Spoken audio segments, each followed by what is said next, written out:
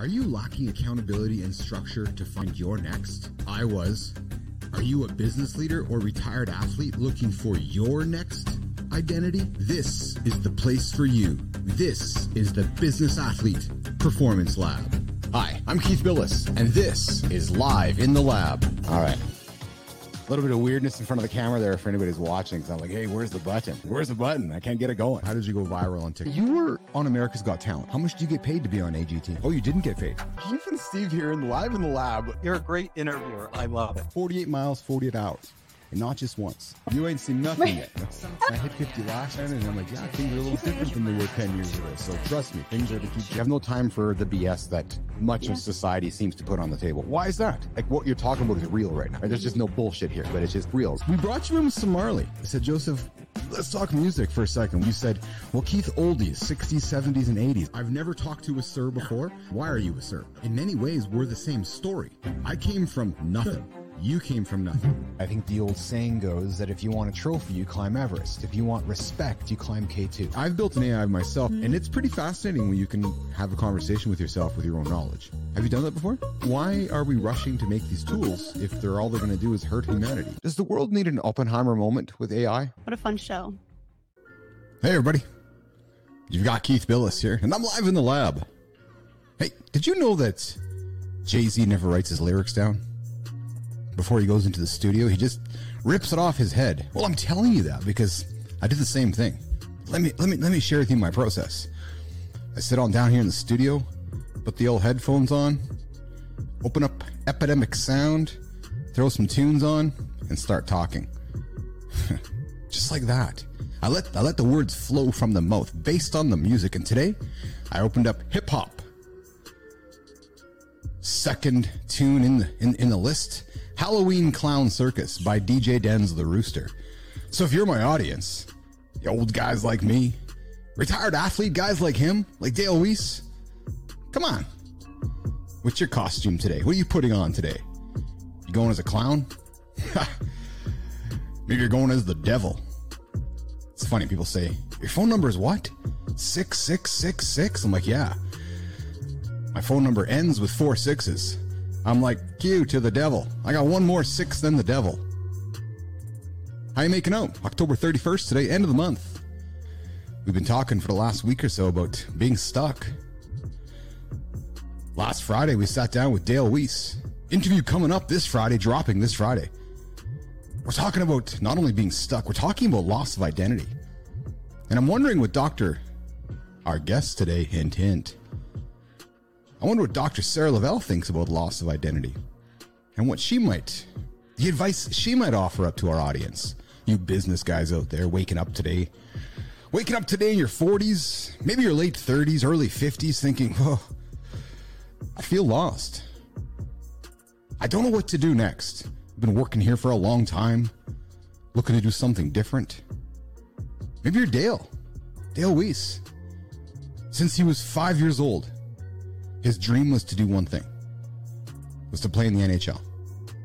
And he did for 10 years, 13 years as a pro. He wakes up today, lost. Lack of identity. What is he going to be next? He asks himself when he looks in his mirror. I invite you to tune in this Friday to that interview we're dropping with Dale Weiss. We'll get into that conversation with Dr. Sarah LaValle a little bit later today. Dr. Sarah, she is a clinical psychologist joining us from New York City. We haven't had a clinical psychologist on before. Hey, I could use one of those. I have used them before. They are spectacular. Oh yeah, dug into the old visa a few times in my lifetime to process my therapy treatments with my clinical psychologist. I can tell you that honestly and vulnerably. That's the word I'm looking to get out of my mouth today. And I'll tell you, if you're looking to make an investment in yourself, go sit down with a clinical psychologist. Go have a chat. I guarantee you're going to go back. Guarantee it. And if you're at that point in your life right now, you're like, I don't know what I'm doing next. I need some structure, need some accountability. I needed those things. I did. I needed accountability. I needed structure. I found a point in my life where I was lost. That's when I became a business athlete. Today, I'm Keith Billis, and I'm the business athlete. And what does that mean to me? It means that I have weaved a structure, systems, and accountability into myself, into my life, to ensure, or at least to hope, that I can go hiking or tobogganing with my children when I'm 75 or 80 or 90 or 100 years old. It's a longevity game plan for me, the business athlete. Speaking of longevity game plans, why don't we do the old pivot or segue? Was that a good pivot or segue? To tomorrow. Tomorrow's November 1st.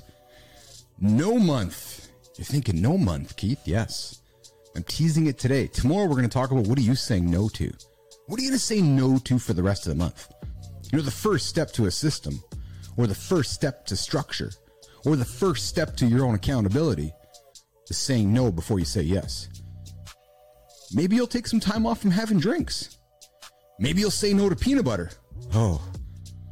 Maybe you'll say no to cheese. I'm on the fence about that one. Maybe you'll say no to saying, nah, I'm going to go on a booze vacation like Clifford Stevens does and take a few weeks off, not have any drinks. I'm going to go get my blood work done instead. Maybe you'll get on that Peloton sitting in your basement as a clothes rack. Maybe you'll consider what you can say no to instead of what you're always and already saying yes to. We'll talk about the power of saying no with our next guest. And let's pivot there to our next guest. There's the segue I was looking for. Coming up, we're going to invite into the lab clinical psychologist, practice owner, co-founder of Be Better Eating, a mindful eating AI. Let's look over here. Let's look over there and invite in Dr. Sarah LaValle. Hello. Can you see me and hear me okay? I can see you and hear you loud and clear, Dr. Sarah. How are you? I'm doing great, but I was just thinking, wow, you'd be a great clinical psychologist. I mean, you could add that onto your title. All right. So I'm really glad we're recording this, and I hope my children are going to hear this one day, Dr. Sarah, because yesterday I was told I was a visionary. I was told I was a genius, and today I'm being told I can be a clinical psychologist. What the hell am I doing behind the microphone? I have no idea, but I mean, maybe the last one is a downgrade. The visionary and the super genius sound pretty cool. I'm grateful to have you join me today in the lab. I saw you nodding through a lot of the pre-show. I saw you taking it in. It's clear to me what I was saying was resonating with you, and I take what you said to me as a compliment. So maybe we're on the right direction with some of the things we're trying to talk about here in the lab to our audience. I was impressed. I was like, wow, these are the things. I wasn't joking when I said you could be a good clinical psychologist, because you really are thinking about it. People think in terms of clinical psychology as curing a mental disorder. But I think so much of it is just about who you are right now, who you want to be, and what kind of changes you want to make. And a lot of it is saying no. A lot is deciding, okay, well, if I'm saying no to this, what is it that I want to be saying yes to? I also thought a lot about what you're saying about identity. And if you want to hear what my nodding was about, I could jump into that, or I could let you. I do, but you know what? Yeah. Let's do this. So, okay. I want to have the conversation about identity with you, but we're going to do something here. Oh, this is awesome, because I really want to do this. So I'm going to ask you to watch something for 1 minute and 50 seconds with me. I'm going to bring you back. Okay. Hang tight. Watch this. I'm a little scared. Hey, everybody. You got Keith Billis here, live in the lab. We're announcing a brand new segment. It's called After the Buzzer, Life After the Game with Dale Weiss. So, who's Dale Weiss? Well, that's a good question. At the moment, I am a 35-year-old father of 4. I'm working my way through a new adjustment in life. I retired 2 years ago from hockey. I think I'm just trying to find that next stage in life and where I'm going. We spoke about identity. We spoke about loss of identity. I was in the NHL for 10, and then professionally I was 13. We're building up a brand new show here. We're looking to speak to retired athletes like yourself. We're looking to speak to business guys who are trying to get to that next stage in life. We invite you guys to join us weekly, to connect, to share Dale's experiences as an athlete whose identity has been as an athlete. Everything in my whole life since I was 5 years old, I've identified as a hockey player. From the time I was 5 years old, my only dream was to be a hockey player. And when you talk about identity, for me, I'll admit I don't know what my identity is anymore. Like I said, from 5 to 33, I was a hockey player, identified as a hockey player. I spoke of myself in my own personal thoughts as Dale Weiss, the hockey player. I'm struggling mentally with kind of just letting go of the spotlight a little bit. That feeling that I would get on a Saturday night walking into the Bell Center. You got the cameras on you, you got your sharps, you're just trying to find that feeling and just trying to find that identity outside of hockey, something I'm really struggling with. That's a lot to unpack. I can't imagine the emotion of going from being on stage in front of 20,000 people, putting you on a pedestal, and then it's all gone. Yeah, it was for me. And I think that's something maybe I'm still struggling with, and I need to just let go. Dr. Sarah. Hello? Thoughts on that? Ooh, I have a lot of thoughts on it. I think it does bring me back to that idea in general of what is identity. And I was just kind of brainstorming in my own mind. Have you seen the show The Crowded Room? I have not. I have not. It's a great show on Apple, but it talks about a person with DID, but more commonly known as split personality disorder, right? And that person had maybe 5 different personas, right? And when I think of identity, I think something like DID is just a very exaggerated form of what we all feel, and that we generally all have many different identities that are a little bit more blurred together, right? In some situations, we're the shy person. In some situations, we're the outgoing person. At a business meeting, I'm going to be a very business version of myself, and then I get home with my kids and I'm mommy, right? And a lot of times we do have just a lot of different identities all rolled into one, and maybe not one really is so much, doesn't stand out so much more than the other ones for most of us. But if you've done something really phenomenal in your life and it's taken so much focus, I wonder if it just really stands out so much more than these other identities. And they're under there somewhere. They just haven't really emerged yet, right? Whereas the rest of us, if we're kind of juggling 5 and one's not more prominent, it might be easier for us to transition. That was kind of my first thought as I was thinking about that. I can relate to the theme myself, Dr. Sarah. I identified as somebody who started a business from nothing and turned it into something and did quite well with it, and then changed my life, changed my family's life, changed a bunch of other lives around the world, and then one day it's all gone, right? And it took me a long time to recognize that. And it's interesting.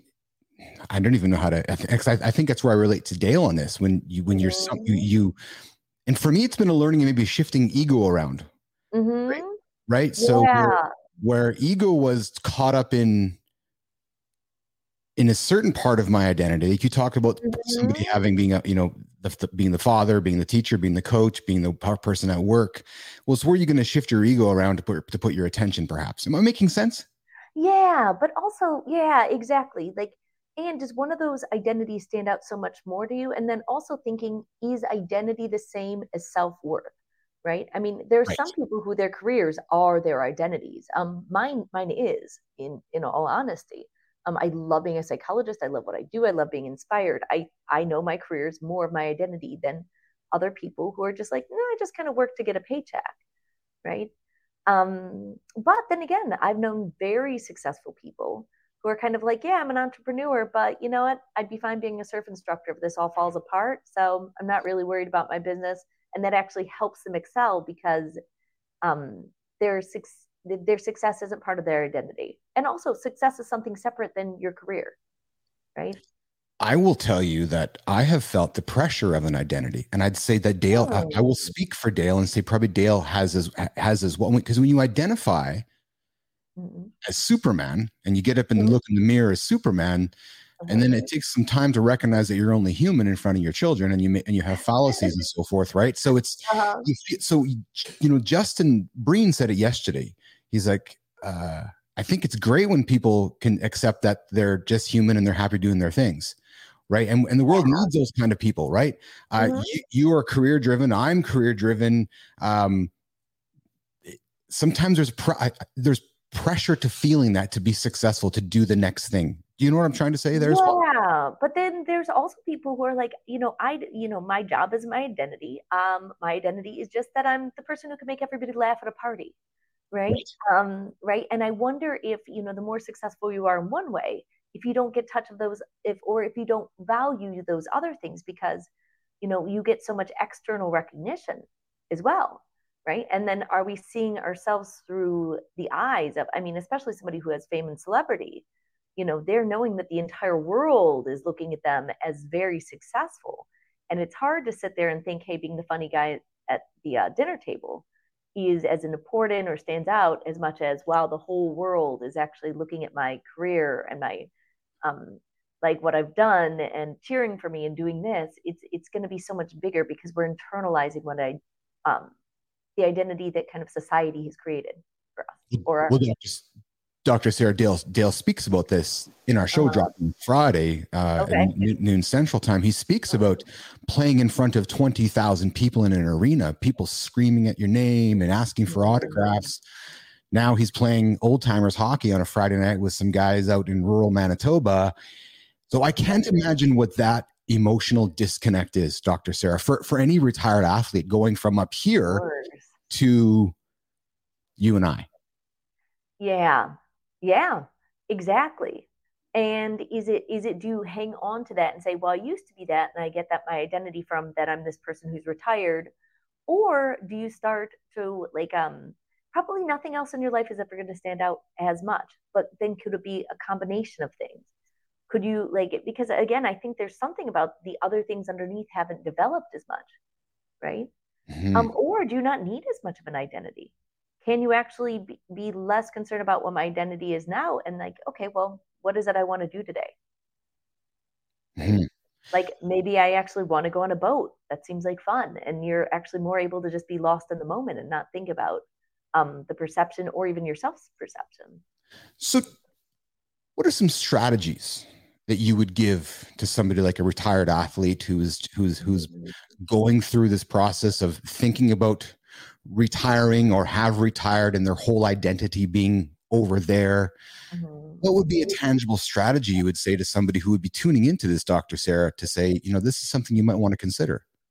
Well, I would do a lot of reality testing, right? Because if you think about it, a lot of people in this world are pretty happy, right? And they haven't reached that level of success. And starting to get curious about, okay, is that loss of identity taking away from your happiness? Do you not know how to be happy without that identity, right?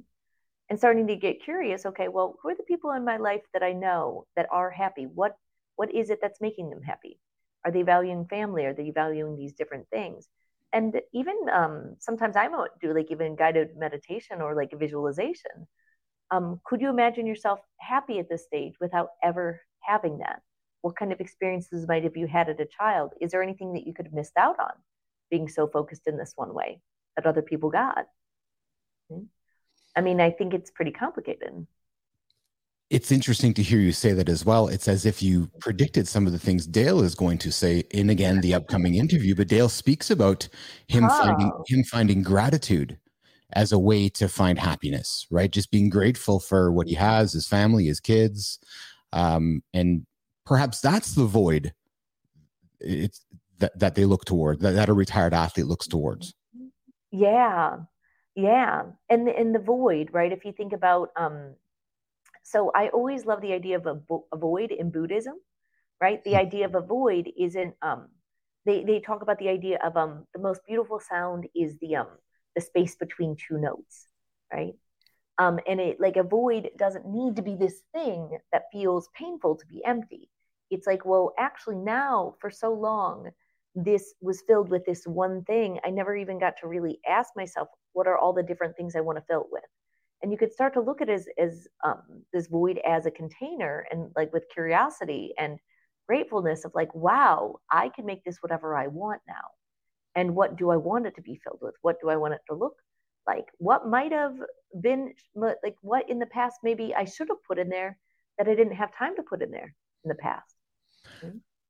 I think that's all fair for us to speak of that. But I wonder, Dr. Sarah, if the fear doesn't come from this. Okay. Since I was 5 years old, I've done one thing, and it's all that I know how to do. Never mind an identity, but all I've done is play hockey. Yeah. All that I've done is become a professional hockey player. No accomplishment there, and now I don't know what to become next? Like, do I Yeah. become a real estate broker? Am I an investment advisor?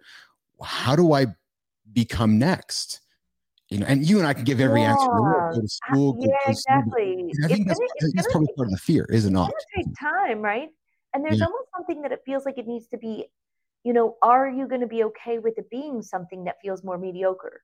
Or is it going to be fulfilling and feel as meaningful, but in such a different way? So, for instance, in our practice, we work with a lot of actors and actresses, but I've happened to work with a lot of child actors that, as a child, they were getting so much fame and so much celebrity. They'd walk into school, everyone's like, I just saw you in this movie. And it was so cool. And even getting to the age of like being in their 20s and they could no longer get parts for some reason, right? And that can be a real grieving to think about. Like, you get a certain high, you're getting, in some ways it's like there has to be something about like the constant dopamine hits of Oh, being a celebrity or being a famous athlete, or is there a and have we period of not seen it? Have we not seen it? Justin Bieber has had his struggles, and everybody, right? right? And the more famous you are, the more polarizing you are too, right? Yes, I of mean, course. there's nobody, how few people in the world do people universally love? Generally, the more loved you are, the more hated you are as well, right? You play great that one day, the day you don't, people are kind of angry at you, right? And so it's like an emotional roller coaster. Um, but what I found is working with child actors, a lot of times they did find something that was meaningful in different ways. For instance, one person decided to be a social worker, which this isn't as high paid of a job. It's not, people don't look at it as glamorous, but they found that fulfillment that they're like, wow, I never really. They felt like being able to focus outside of themselves actually almost like healed their childhood. In some ways, what they saw as childhood trauma, being a child Mhm. actor. So we're talking about everybody else's identity. We're talking about my Mm-hmm. identity crisis, Dale's identity crisis. Before we go any further, though, who's Dr. Sarah LaValle? Who are you? And am I saying you're right? Am I saying your name Yeah, correctly? you got it down right. Yeah, that's great. So who are Who you? am So somebody listening right now, one of my audience members, a guy going, who the hell is she? so do you want to know about my identity or kind of an overview of what I do in life, uh, Yeah. who I interact with? Give our audience comfort. Who are you? Speak about, Yeah, who I am. you just met everybody around the coffee shop here and you're standing up in front of the room and you're saying, hey, I'm Dr. Sarah. I'm a little bit of an expert in this. This is what I've accomplished. I enjoy having this. And let's introduce you to Yeah, the so audience. I mean, I guess maybe I'll talk about kind of my personal life quickly That and would who be I am awesome. in that regards, and then I'll kind of jump into what I do. Yeah. So I always say, I'm a twin mom. I have my 6-year-old twins, a boy and a girl. Their names are Miguel and Luga, because my husband is from Denmark. Mm. We're both avid travelers. We're very different from each other. He's on like a consulting side, very pragmatic. I'm more the creative, the business owner. Um, I do my thing. We both work remotely a lot of the time. We could be wherever we want. So, in a nutshell, a lot of my life is like, that is our identity as a family. Being this, bilingual, traveling, this is who we are, family, right? On the personal side, I think I'm seeing very different. I'm Dr. Sarah. I own my practice in New York City. I have my 8 therapists that all work for me. We're opening a second practice to focus more specialized in trauma. So we're expanding and we're growing. I'm very passionate about what I do in my practice because we're not just clinical psychologists, but we do things like hypnotherapy, mindfulness, EMDR, things that are a little bit more outside the box, and yet we're research based, we're clinical, we all have doctorates, we do those things. My other really big, exciting project that I'm doing right now, which is completely separate from my therapy practices, is I have a separate co-founder, and since I've worked with eating disorders for the last 17 years, we are launching what I consider to be kind of like AI meets Headspace for emotional eating. So you can talk to this all day. It talks as if I was talking in a therapy session. Instead of saying, hey, you should eat these many calories, you should do this, you should do that, which I don't think is really anybody's problem if they're struggling with food. it's helping people identify, am I eating right now because I'm hungry? Or am I eating for some other reason? What can I do instead? Gradually learn your patterns. So then instead of going on a diet that you're going to go off, you're rewiring your brain to eat in a way that makes you feel good. So in a nutshell, I'm, mother, wife, not to mention my little dog, little dog Dexter, business owner, and completely different realm that I'm launching into right now with the AI. What drew you to AI? Well, it was very specific, actually. I had a friend at the time who was going through a really bad breakup. He was young. He was really embarrassed to talk about how much he was struggling. And I had this moment remembering speaking to him. And he was showing me this, back then it wasn't AI, it was a chat bot, and it was called Mend. And he said something to me at the time that just really stuck with me.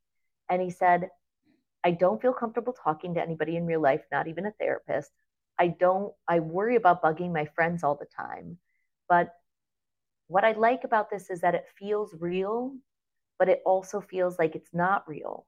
I don't have to be embarrassed talking to it. I don't have to be embarrassed if I'm talking too much, and I can chat with it all day.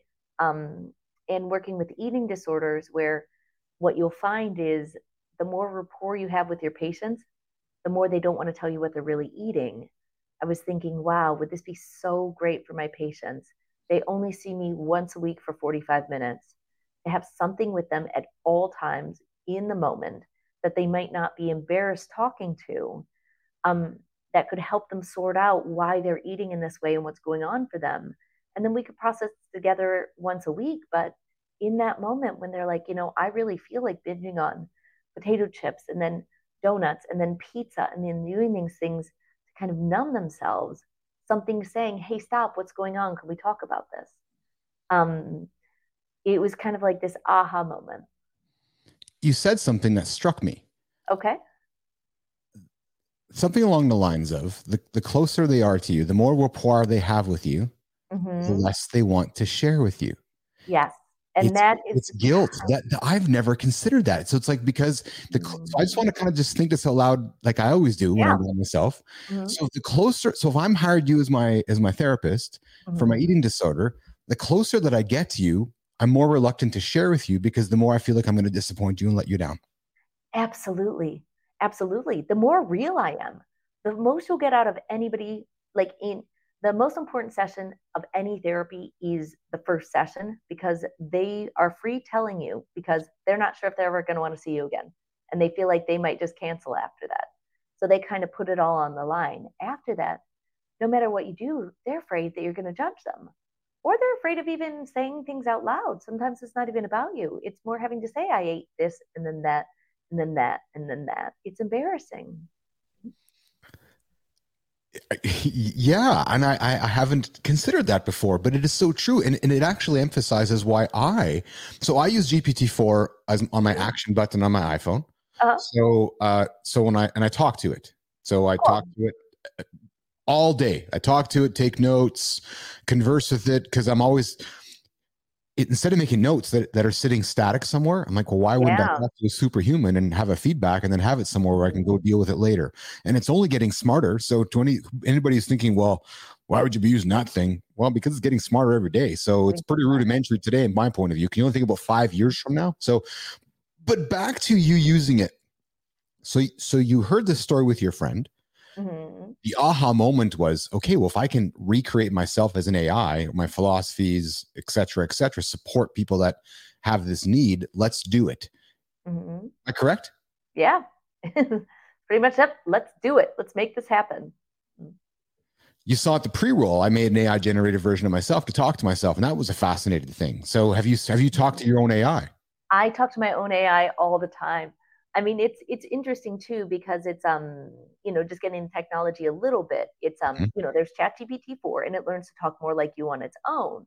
However, ours has a separate vector database, which means that we've loaded every blog I've ever written into it, every podcast I've ever done, kind of everything I've said. So it's really like learning to pull from like my knowledge source. So when I ask it questions, I'm shocked. I'm like, ooh, that really does sound like me. Oh, do I sound like that? So the obvious question is to say, will AI replace therapy? Is the less obvious question what's going to happen with therapy in 5 years from now, 10 years from now, 20 years from now? Well, I have so many thoughts on that. Will it replace therapy? I actually don't think so. And for a very important reason. So I feel firmly that there's positive negatives about AI and there's positives and negatives about being a human. I mean, as a therapist, again, I can't be there at all times. You may be embarrassed to talk in front of me. That rapport creates a chasm. And however, so if you think about something like relational therapy, which is what I do, there is something about having to push yourself to be embarrassed in front of a human being. And part of the therapy is that you're modeling what the real world is like for them. So if they can be honest with me about what they're eating, they might be able to be honest with their husbands about what they're doing. They might be able to open up to their friends about what they're doing. And that's not really replaceable because the vulnerability is a good thing and a bad thing within AI and therapy, right? I actually think it's good that there's no vulnerability with the AI because it's almost like you get to practice telling your therapist during the week, and then it's easier to tell them. But then once you tell your therapist, it's easier than to tell your husband and your friends and to interact. Do I think it could cut down on the sessions? Absolutely. I think AI is going that way for a variety of reasons. Each therapist might be able to see more patients because you might be able to see them every other week instead of every week, or it could even be a monthly check-in. And you could look at your data on the AI during these sessions and help them make sense of them. Hey, that day you were talking about that thing. What was going on? Let's elaborate on this. So I don't see it replacing. I see them very much supplementing each other in, I think, when done appropriately and ethically, a great way. I said this to our guest last week, Kurt Stein, that guys like Kurt and myself just got a raise here in the last year as AI has become, predominantly across the world. People that are in our demographic, our wisdom, our experience, our human wisdom and experience has just gone up because you can't replace the last 20 years, 30 years of our fallacies and our successes with ChatGPT. Yep, absolutely. I was just talking to our photographer that does headshots for our office, and I asked her, do you have less business? And she said, absolutely not. It's actually the opposite. There's so many AI generated photos out there. There's kind of a backlash that people want to make sure they're working with a real photographer because people want to see, a real person. They want to know that you're not computer generated. So this is interesting to me because a theme on this show that I have brought up a number of times is, are we moving into the world of the Avengers? We have a gentleman who owns satellite infrastructure that can affect wars, right? Mm-hmm. Governments are unique and different around the world these days. AI and the machines, the rise of the machines is coming around us. Yet humans are like, why are we building these things if it's going to hurt us? And humans are like, well, no, but I want to hire humans again. And humans are like, yeah, it's good that you have AI tools, but I really want humans. It's hard not to see this competitive imbalance happening over the years where there's this machine versus human, like really, or this human mindset where there used to be Republicans versus Democrats, it's the humans versus the machines. Absolutely. But again, I mean, this fear came out when we had calculators, right? Right. And then it's a calculator for the first disruptors, right? Yes. And it used to be cheating in school to use a calculator, right? And then disrupts, and then they're teaching kids how to use calculators in school. Then you have computers, right? Computers are cheating, and then you're using computers in school. I mean, yes, AI could just design a website for me, but chances are I'm actually just going to go to a website designer who better knows how to use the AI tools. And they could, again, serve more clients. Right? Yes. Yeah. So, Dr. Sarah, let's pivot from AI. Okay. And let's segue to eating disorders, weight loss, but not the obvious. I want to talk more about what we're hearing a lot about in the last, 90 days, 6 months, 9 months. Ozempic and Wegovy, or however you say their name, and the impacts on society. More importantly, the impacts culturally. You cannot turn a television show on without questioning. Like, are we going back to the 90s? Right? Are we going We're back always to the going back 80s? to the 90s, right? I mean, it's the same thing over and over and over. I mean, it's the what's it called? The stuff in the potato chips that made everybody sick. And then you have the fen-phen. Then you have everybody's eating rice crackers. Everybody's, the phrase I keep saying over and over is that um, I think a lot of times we treat a mental disorder as if it's a physical disorder. Mm-hmm. Right? I think, of course, there are people who have very slow metabolisms or people with their thyroid that have a lot of problems. But most people that, of course, I'm biased. Most people that I see that are overweight are coming to me for a reason, of course. But a lot is binge eating. And if you have a binge eating disorder, even Ozempic isn't going to really work. It might help a little bit, right? Or, I just had a conversation with a bariatric clinic, and pretty much as long as your BMI is over a certain number, insurance has no problem just covering a major surgery. They cut open your abdomen and put a lap band on, right? And yet, I think 40% of people, even after gastric bypass surgery, put their weight back on because it's a compulsion. Um, it's if you're addicted to drugs and you do something that to try to make them like drugs less, or like if in a medical way, it just doesn't really help. You really have to address it psychologically.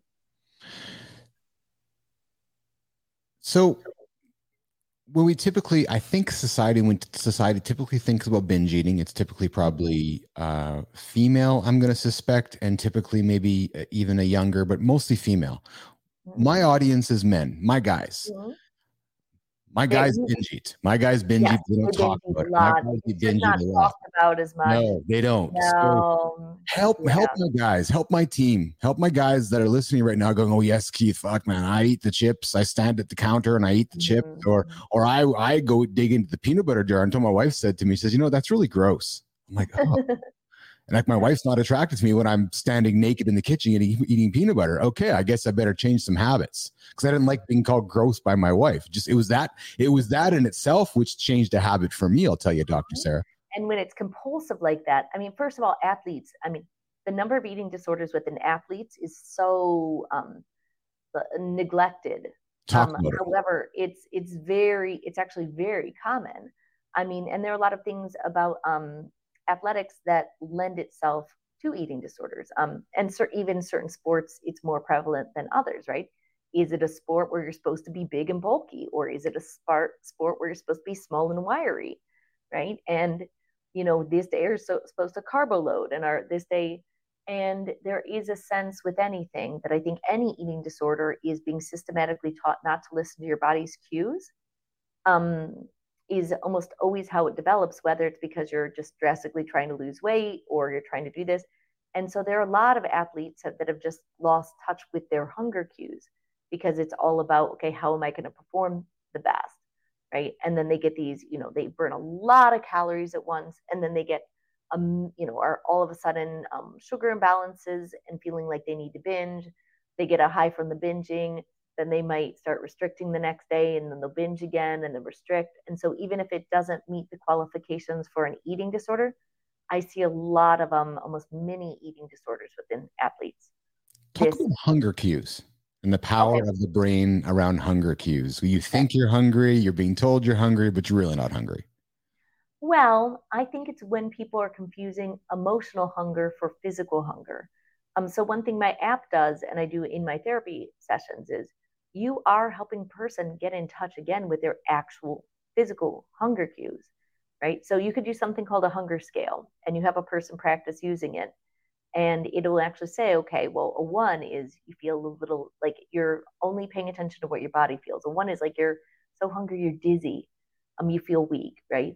A 3 might be, you're pretty hungry, and you're like a little shaky, but not as bad as a 1. A 5 is kind of like I'm neither hungry or full. 7, you're like getting over full. 8, and when you really walk through this, the first time a person does it, they'll say, "But I just feel hungry." And I'll say, okay, well, does it have any of these cues?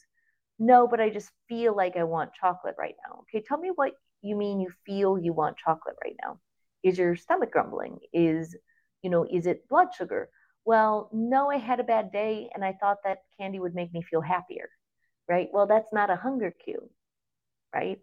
And so you're doing two things. You're getting people to know first of all, know what your physical hunger and satiation cues are.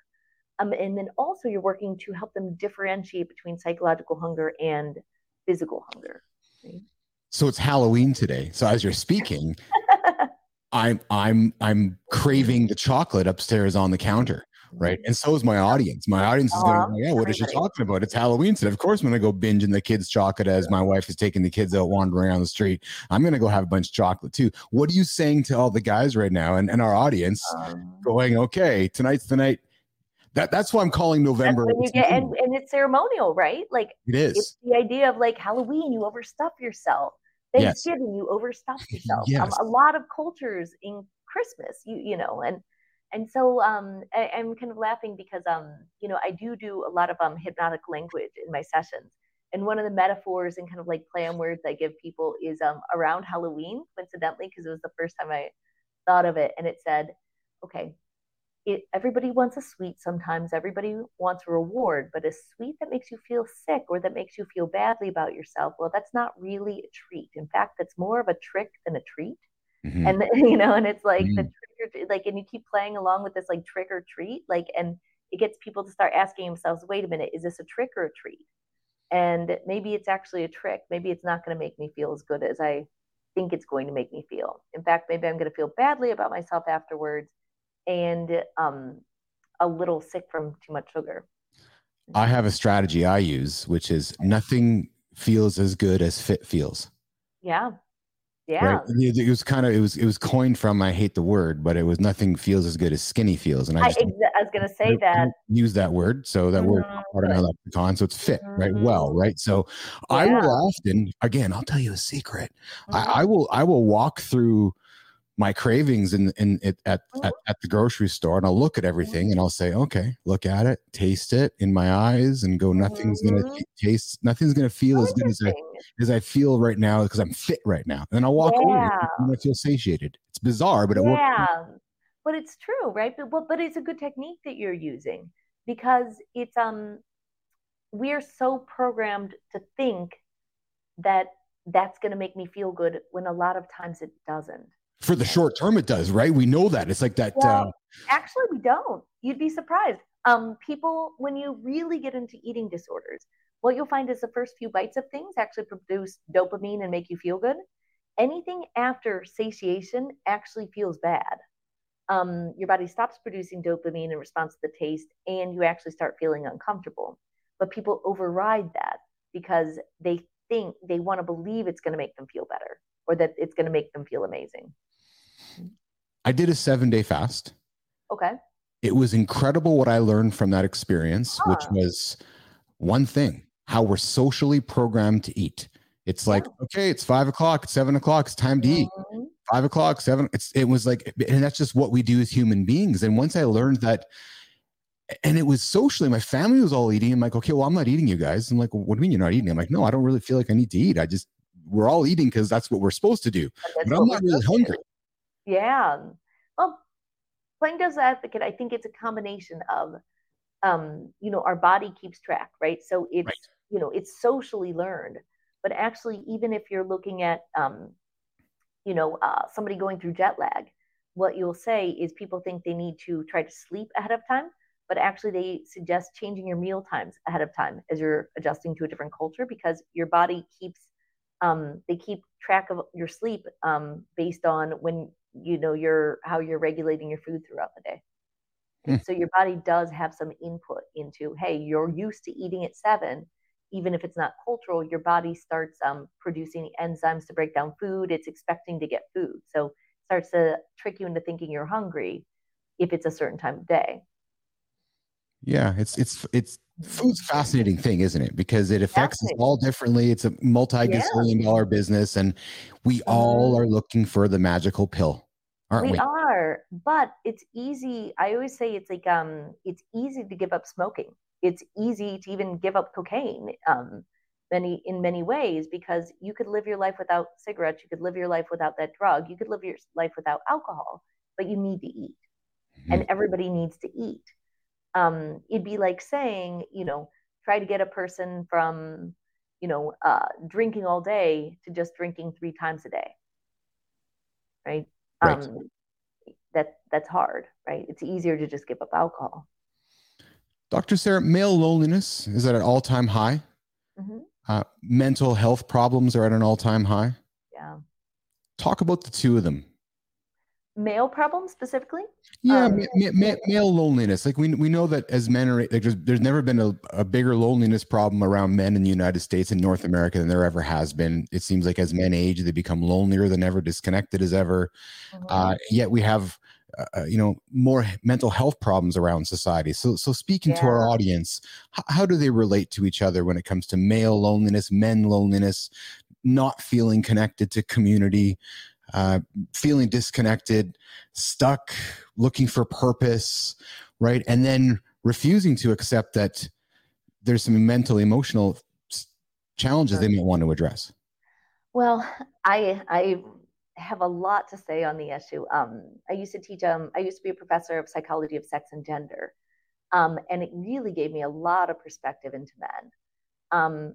So people think about, oh, women are just naturally more emotional. But, from a very young age, if a little girl cries, she's likely to be comforted. If a little boy cries, he's likely to be told, toughen up, don't cry, right? That was me. Yeah, yeah. And so they are systematically told to ignore their emotions, right? So think about this. Who's more upset over a breakup, men or women? Well, I think stereotypically we think it's women. Stereotypically, yeah. However, men have about 10 times the suicide rate as women do after a breakup. They're 10 times more likely to lose their job. I don't know if it's exactly 10, but it's sure. More. Yeah. They are more likely to suffer from depression. They, it affects them more. And yet, because they've been told at a young age, don't talk about their emotions, men's friendships are very different than women's friendships. If you ask a woman, hey, if you broke up with your boyfriend, how many of your friends do you think would know within the next day? It would probably be quite a few. If you ask a stereotypical male getting out of a relationship, how many of your friends knew within the next day that you broke up? A lot of times it'd be zero. So they don't create these social nets for outlets. And even if they did tell their friends, they don't have the same way of communicating it with other people. It's also harder for men to get into therapy. Something like depression. There's an argument that the way we even put depression in the DSM, the symptoms are kind of represent how women experience with depression, not how men do, right? When we think of depression, we think of crying, not going to work, kind of moping around, just being sad, being weepy, like all these things. And that is how women experience depression, right? Men, when they're depressed, they are irritable. They are drinking more. They're still going to work. They're still functioning. They're not crying, but everything annoys them. Women are internalizers. So I'm horrible. Nobody likes me.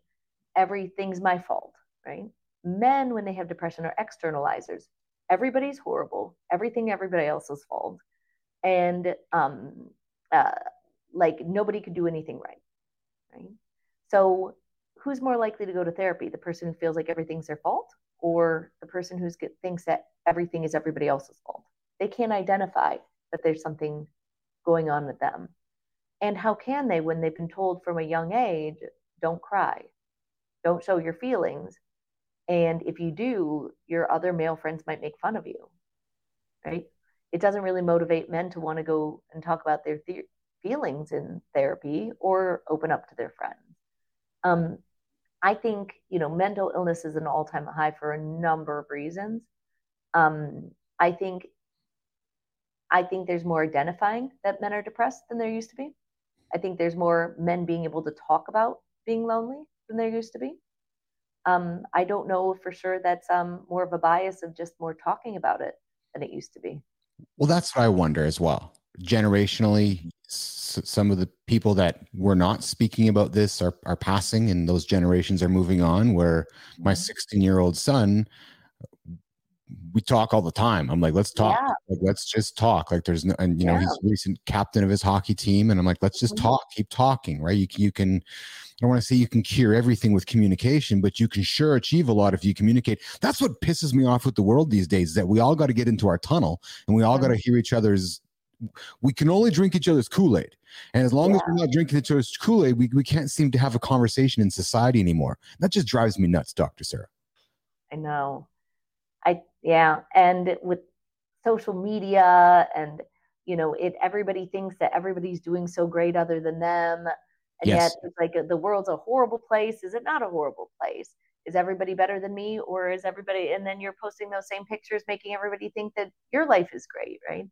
I make a joke that that you can tell if a couple's about to get divorced by how many happy photos they're posting on social media. Oh, yeah. I never thought about that, but that's an interesting one. So anybody who wants to, if you're looking for something to do Friday night, just go cruise around. Tips from Dr. Sarah. Cruise Instagram and look for less photos on your friends, and the alarm bells are going to go up. I mean, it could be happy, you know, but like I've seen it a few times. People are struggling, so they want to convince themselves and others how happy they are. Right? Dr. Sarah, why? I'm going to ask this. Why do people cheat? Is it really? You're gonna laugh at me. Okay, so you have this question kind of on. You have this. So sometimes our guests will give us things that they can ask about and talk about, and one of them was, hey, you know, why do people cheat? So it's not my original question, but why do people cheat? Oh, the long answer, short answer. I mean, I did write my dissertation on people's reactions to infidelity from an evolutionary standpoint. So do we want to go evolutionary? Do we want to go socially? Do we want to talk about people's mental health states, attachment style? Where do we want to go with this? What you're saying, there's a lot going on, and there's a lot of reasons why people cheat, and it's not just one dot to the other dot. There's a lot going on. Yeah, but I can actually start out with evolutionarily because it kind of lends itself to modern society. Men and women have historically always cheated. There's a few fun facts about infidelity, right? So, you know, if you look at men and women can have really one offspring at one time, right? Men can have as many different offspring at any time as possible. And yet, human beings, there's something called parental investment theory that, you know, we are one of the few animals that are monogamous, right? Mm-hmm. It's, you know, compared to, say, dogs, or, you know, other animals, they can have, you know, like they're not sitting there saying, hey, not until I have a ring on my finger, right? It's like most animals are polygamous. Human beings, because we can only have one child at a time, and because it takes so long for them to be raised, we have evolved to be more likely to be in partner pairs. However, what you'll find is evolutionarily, women will cheat for greater resources. So they'll cheat with one kind of higher male in a tribe, whereas men will cheat with greater numbers of partners, right? So, you know, our genes are split. They're telling us, you know, it's advantageous to be in a partner pair to raise young, but then it's also telling us to diversify our genes, right? So just talking in a very basic level. Now you see that in society as well. Women will tend to go for resources. Men will tend to go for variety. And yeah, you know, there's a reason. So do we talk about why people cheat, or do we talk about why people stay together? Right? So what you'll find is people think that jealousy is a social construct, but jealousy is actually something hardwired in our brains to detect mate poaching. So if you're feeling jealous, you know, yes, sometimes it's an overreaction, but, you know, we couldn't survive if we didn't have something in our brain telling us when our partner might take away the resources, right? And that we'd be stranded. And, you know, we're hardwired to protect our young. Is jealousy ever healthy in that regard? So using your example, somebody's alarm bell goes off a little bit. They know it's all safe, but what you're saying is that I'm predisposed. I have a predisposition. Yeah, I'm predisposed to have that alarm bell going off. It's just going to happen regardless because I love this human being. Is that what you're saying to me? Yeah, well, it depends. Is your a car alarm is adaptive. However, if that car alarm set too high, that's not helping you not get broken into. If it's set too soft, it's not going to help it not get broken into. So that hardwired response is kind of a good indicator, as long as it's not overreactive. And there are a number of things that can make that jealousy overreactive. But then the other thing is, the reactivity in your brain between jealousy and love is very close. So if you were to cut down, so people can, have polygamous relationships, but what you'll find is once you cut down the jealousy, you actually can't experience as much of that like dopamine high from being in love with your partner. Or there's some couples who do that, and then it's like, but they're kind of like, they'll be jealous and then they'll be in love and then they'll be jealous. So it's and that's too chaotic for most people. But the advantage of having, a healthy jealousy, and it's kind of good for couples to be a little jealous every once in a while to stay to kind of constantly unite that spark. Now, being too jealous, absolutely not. But would I say a healthy small amount of jealousy is good for relationships? I think so. Right?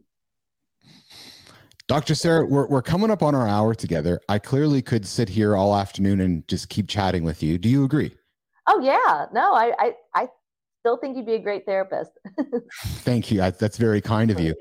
Is there anything that you want to throw on the table that my audience should be aware of, should know about? Is there anything you want to plug?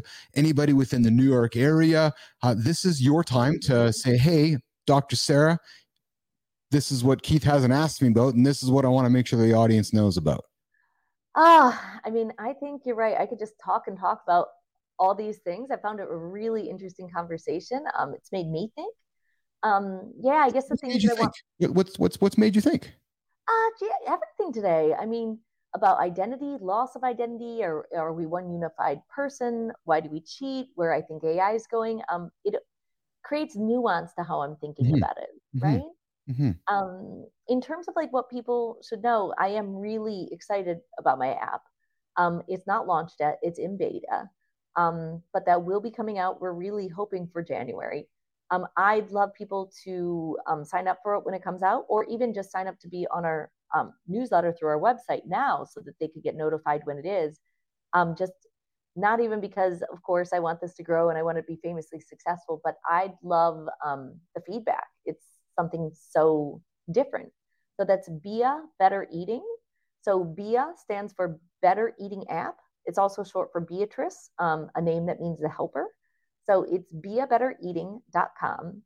I'd love people to sign up for that. Be the first to know. Reach out to me, say hi. Let me know if this sounds great. Let me know if it doesn't. And then anybody in the New York area that actually really needs help, even when we're not the right therapist, we help people find the right therapist in New York City. So the two companies I have are New York Health Hypnosis and Integrative Therapy. And then we're soon going to be launching Soho Integrative EMDR to help people who are suffering from trauma. Dr. Sarah, thanks for joining me. I would be flattered to have you back again to continue the conversation. I think we could continue educating my audience. I would get a sense that my audience would love to hear more from you. I think that there's a lot of guys that are listening to you, but not ready to come to terms with what's next, right? Like, I will be honest with you. I just didn't wake up one day and say, okay, I got to go see a psychologist. There's a process involved, right? So to those that are listening to this right now and maybe touching upon some of the things that Dr. Sarah and I talked about, like, eating disorders, binge eating, retired athletes being stuck in life or going through, we didn't even talk about this concept of midlife crisis, but just this kind of identity through life. I hope you'll hear a lot of the things that, listen to the whole show if you're dialing in later here. Yeah, I'd love to. Yeah. And so we'll have Dr. Sarah back. And to my guest, Dr. Sarah, I'm going to throw you into the green room for a second while I say goodbye to everybody else. I'll come back to you and say goodbye. So everybody, Thanks for Sarah coming in. You just hang out here for a second, and I'll come back to you. I'm going to do that with you. I'm going to do this with myself. And then I think I'm going to go right over here. Boom. Hope you guys enjoyed today's show. I did. Dr. Sarah LaValle joined us from New York City. Timely discussion, frankly. With our upcoming show dropping on Friday with Dale Weiss talking about identity. It's Halloween today. I know I got a whole bowl of chocolates upstairs, and now I'm thinking about whether I'm going to eat them or not. Fuck, who am I kidding? Of course I'm going to eat them. Right? So I'll deal with that later. I'll deal with that in my own mirror. Since Dr. Sarah's laughing over here in the green room, I had to put her aside before I admitted that to all of you guys. I'm Keith Billis. I hope you guys enjoyed the show. I'm a business athlete, and I'm here for all of you guys Monday to Friday, noon Central Time, Monday to Friday, noon Central Time, streaming on YouTube, X. Today we dropped into LinkedIn for the hour. We'll see you guys tomorrow. Post Halloween, November 1st, the start of no month. You got to say no before you can say yes. That's how structure starts. I'm Keith. I'm out of here. Once I find the button again, we're going to go right there. See you guys.